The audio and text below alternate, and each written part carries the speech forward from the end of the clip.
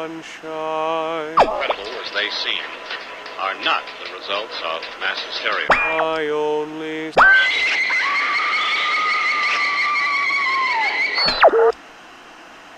You may wish to adjust the dial.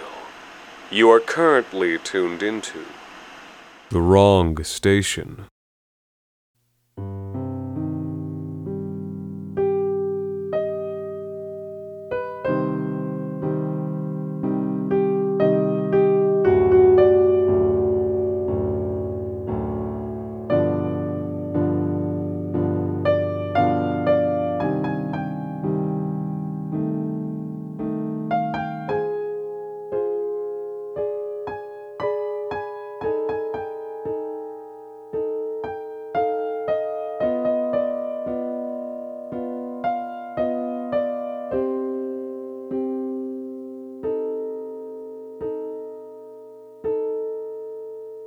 It had been empty for as long as anyone could remember.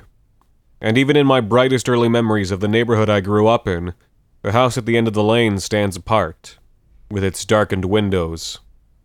I think, and remember, this is all third and fourth-hand information, that there had been a house there before. One of those old pseudo-Tudor houses that they liked to build in this neighborhood before World War I, but that some 1%er had torn down to build a McMansion back in the 80s. From what my parents said about it, the house itself had gone up in about 3 months.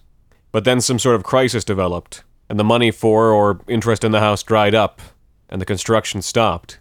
And once it had stopped, it stayed stopped. The homeowners in the neighborhood had always been upset about it, but the family had too much money for anyone to push them around. And so the house stayed like that for 6 months, and then a year, and then for 10 and 15 years, until it just became so much a part of ordinary life that nobody noticed the big vacant house with its overgrown lot and cracked stucco anymore. It became something that your eyes just slid over, and it would take a visitor from out of town to remind you that you could hear the snap and flutter of tarpaulin every time you walked past, or that the grass had grown knee-high on the cold side of the sidewalk. Some millionaire's abandoned house, you'd tell them, whenever that happened. And then they'd nod and shoot the building a wide glance out of the corner of their eyes, and continue down the sidewalk, taking pains to put you between them and it, always with their arms folded in front of their bodies. But after a few days, they'd have become just as good as not noticing it as you were. There were only 2 times in my life when the house stood out to me. The first was when I was a kid. I don't know how old I was. Young, for sure, real young. Too young to be wandering off on my own, because my parents still talk about how terrified they were when they turned around and found I wasn't in the front yard anymore. So I must have been really young. My memories of it are all little kid memories, too. All primary cartoon colors. Bright blue sky, fat yellow sun, thick green grass.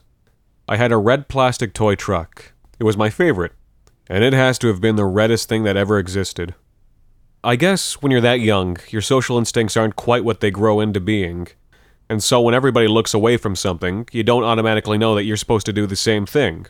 And so, even though there was an unwritten rule about the house in the neighborhood, I wandered diagonally across the street right toward it. Maybe I was drawn to it because it was painted white, and caught the sunlight better than any of the other houses on the street. I really don't know. What I do remember is climbing over a collapsed section of the cinder block wall that fenced in the lawn, and walking towards the front door. The grass was at my shoulders, and the weeds in that yard were taller than my head, and it was hard for me to make my way through. That red plastic truck was my favorite thing in the whole wide world, but it was slowing me down, so I dropped it and left it behind me in the grass. The house towered over me, its cracked white walls gleaming in the sun. A pair of columns stood on either side of the door, and in my memory, it seems like an abandoned temple, awesome in its size and mystery. And the windows were so dark. I stood in front of the front door, I don't know for how long, staring up the building. I would have been close enough to hear my parents frantically shouting for me, but all I can remember hearing is the wind playing through the grass around me. My mom was crying by the time she found me. I guess it was a while, because even with a child missing, something about the abandoned house all but slipped from their minds. And here's something about the incident that I don't remember. My dad says when he picked me up and carried me back to our house, I was facing back over his shoulder, and I started to cry. And when he asked me what was wrong, I asked him, why isn't the girl who lives there allowed to come out and play?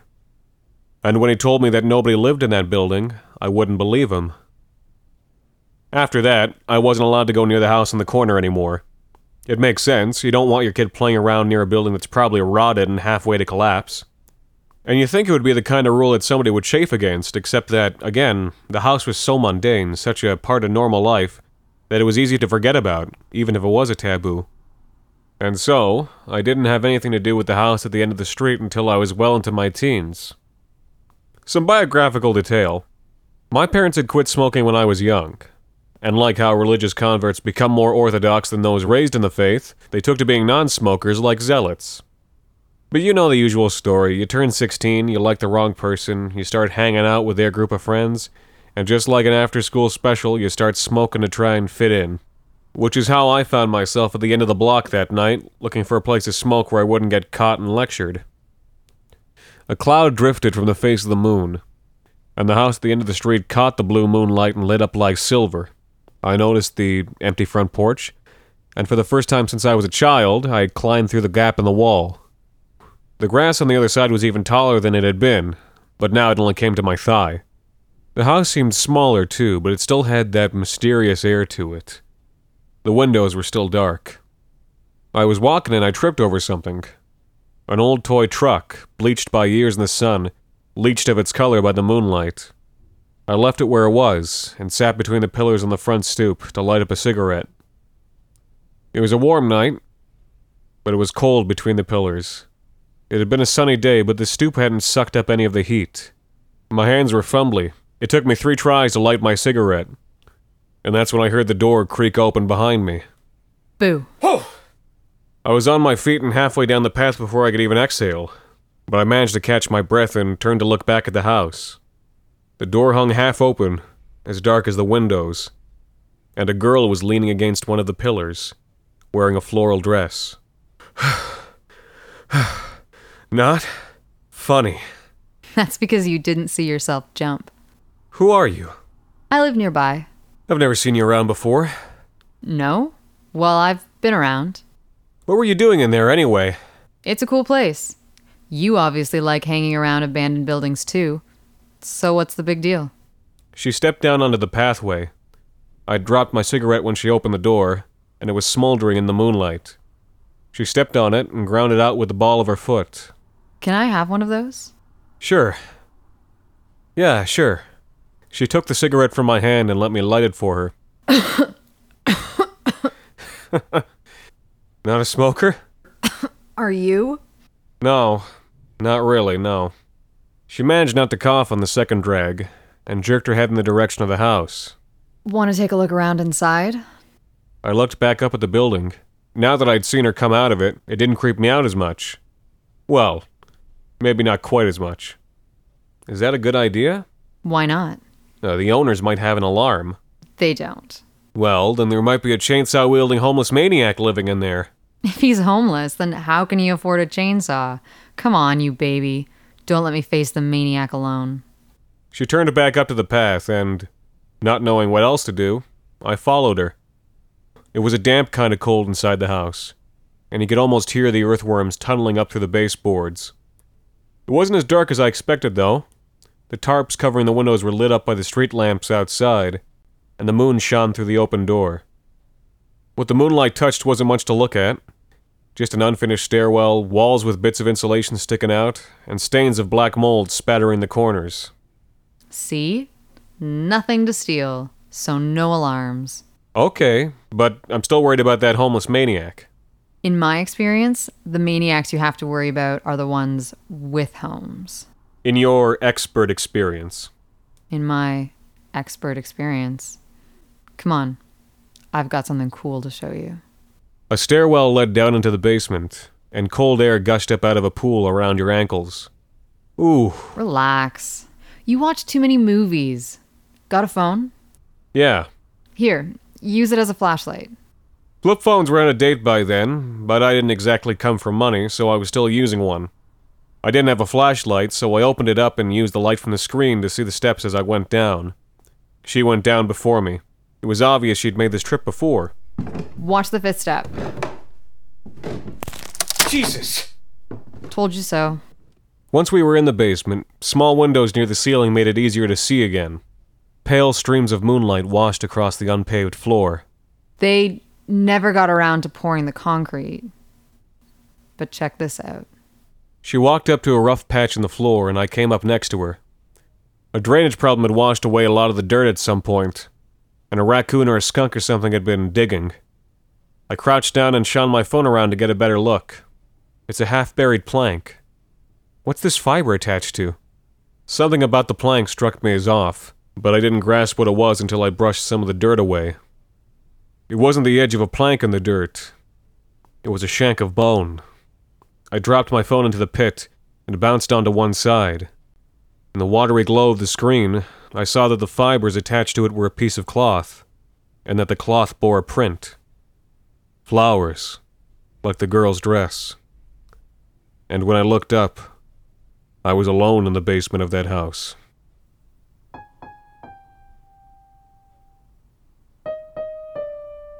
We never found out who the girl was, or who killed her. Things like that, I guess, just go by the wayside, because there's nothing to go on and nobody pushing for it to get solved. What can you do except try and go on with your life? But what gets to me, though, is that after all that, after the police and the forensics and the media circus that followed, the house is still standing there, with its white walls and dark windows. And after all that, every day, people still forget it's there, even when they're walking down the cold side of the street.